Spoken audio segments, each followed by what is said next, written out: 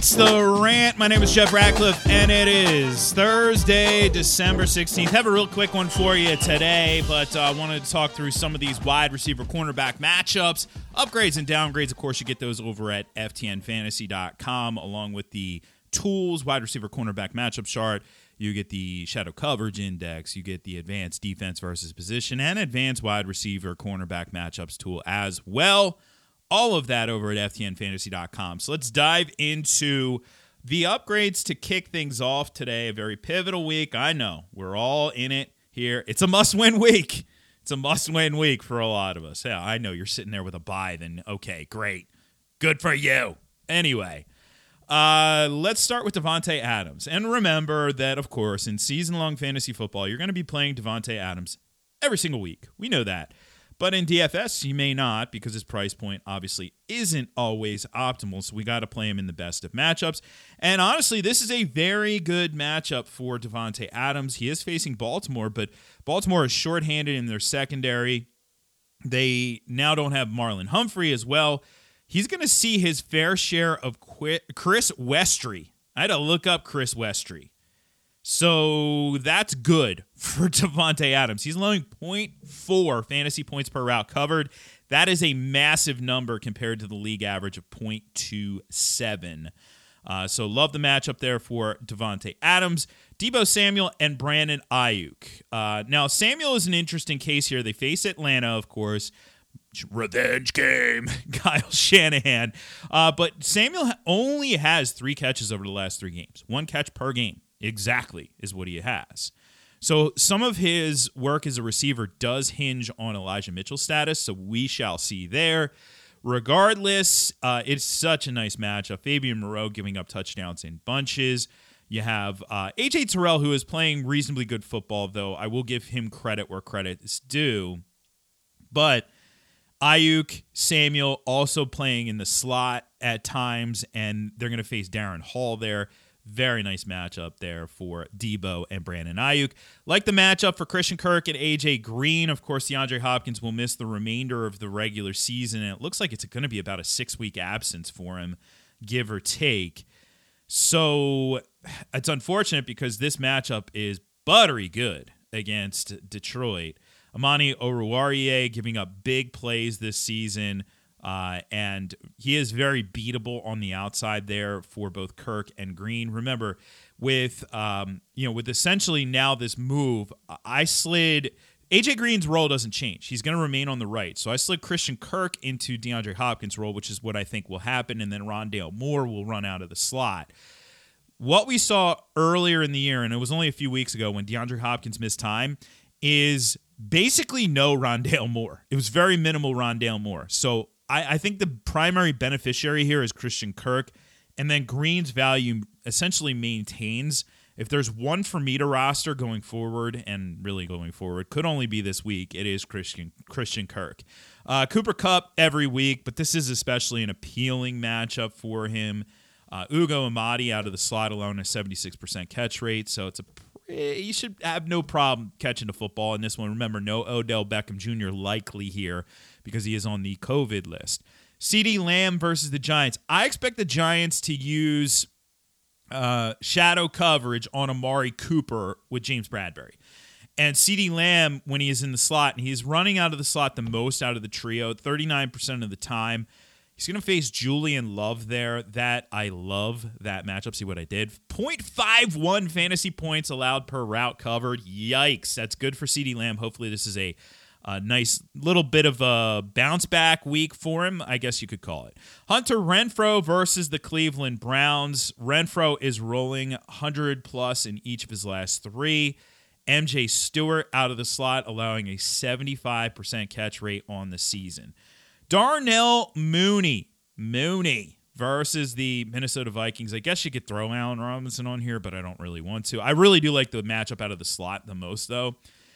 He's going to face Mackenzie Alexander in the slot, And he'll play up against Bashad Breeland on the outside, a little bit of Patrick Peterson as well, which I don't mind those matchups, but really attacking the slot here because you have Damiere Byrd, who should play more on the outside than Mooney in this one. So I actually like Mooney. I know last week was not encouraging, but I don't mind Mooney this week. Gabriel Davis versus Carolina. So I expect shadow coverage in this one.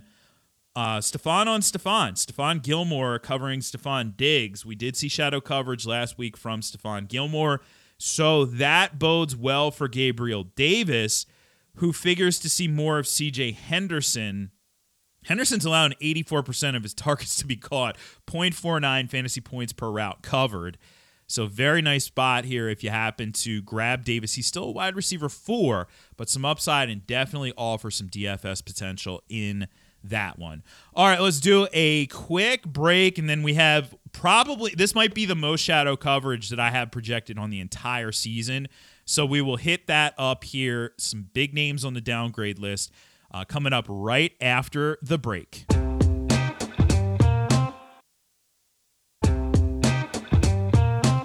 All right, so as I mentioned, we have a lot of potential shadow situations, and we'll start with Stephon on Stephon in the Carolina-Buffalo game.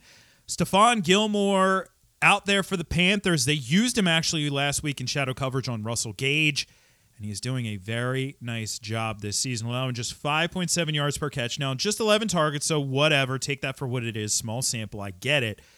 But he has 2 picks on 11 targets as well. He is still very good, and that's not good news for Stephon Diggs in this one. I fully expect Gilmore to be on him the whole time, and as I mentioned, that's not that bad for Gabriel Davis. There are a few constants in life: death, taxes, and Marshawn Lattimore shadowing Mike Evans. It basically happens every single time these two teams face each other. It happened back in Week 8, but the good news is Mike Evans did score a touchdown in that game. Now, it wasn't a heavy volume game, and that's kind of the rub on Lattimore this year. Not allowing a high catch rate, 56%. So he's doing a nice job. He's making plays on ball as well. Remember, a play on ball is an interception or a pass breakup. At the same time, Lattimore has allowed 6 touchdowns on the season. So you can score on him. I don't think this is like an absolute terrible matchup for season long, but obviously DFS is probably wise to fade it. Michael Pittman Jr. All right, well, we know that Bill Belichick tries to neutralize or potentially even eliminate the top weapons on the opposing team. Jonathan Taylor is the top weapon for the Colts, sure. But with Jonathan Taylor, you can only essentially contain him. You're not going to completely shut him down. And so you are going to prioritize other weapons here as well, and the other main weapon is Michael Pittman Jr. That means almost certainly J.C. Jackson. This has been a star-making year for J.C. Jackson. Just look at some of these numbers. 51% catch rate. Of course, you can't look at him. You can't. It's a podcast, Jeff. He's been in tight coverage 31% of his targeted routes. It's a high number. Anything over 30% is very good. He's made 18 plays on ball, 8 interceptions, 10 pass breakups. He's allowed 4 of 12 contested targets to be caught, so he's good in contested situations. He's good across the board, and that's tough for Michael Pittman. DJ Moore against Buffalo. No Tre'Davious White, as we know, but, man, that secondary is still pretty good. Levi Wallace, man. 6 interceptions, 5 pass breakups on the season for Levi Wallace, and plus DJ Moore has a quarterback issue as well. Terry McLaurin, if he plays. Now, I don't see a practice report just yet for him on a Football Thursday here, but if he does play, he'll see Darius Slay. Be aware of that. Darius Slay has been very good this season.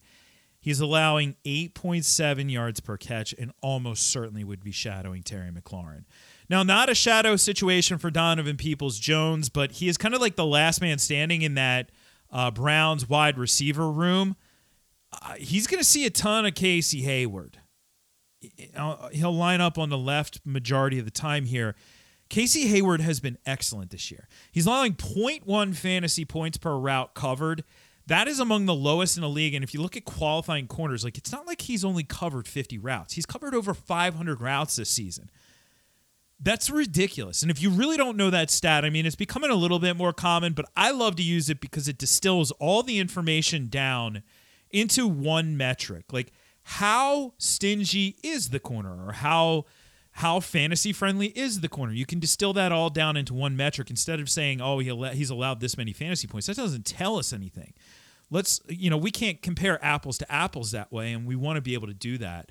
So that's what we're doing here with this number, and it tells us Casey Hayward has been very good.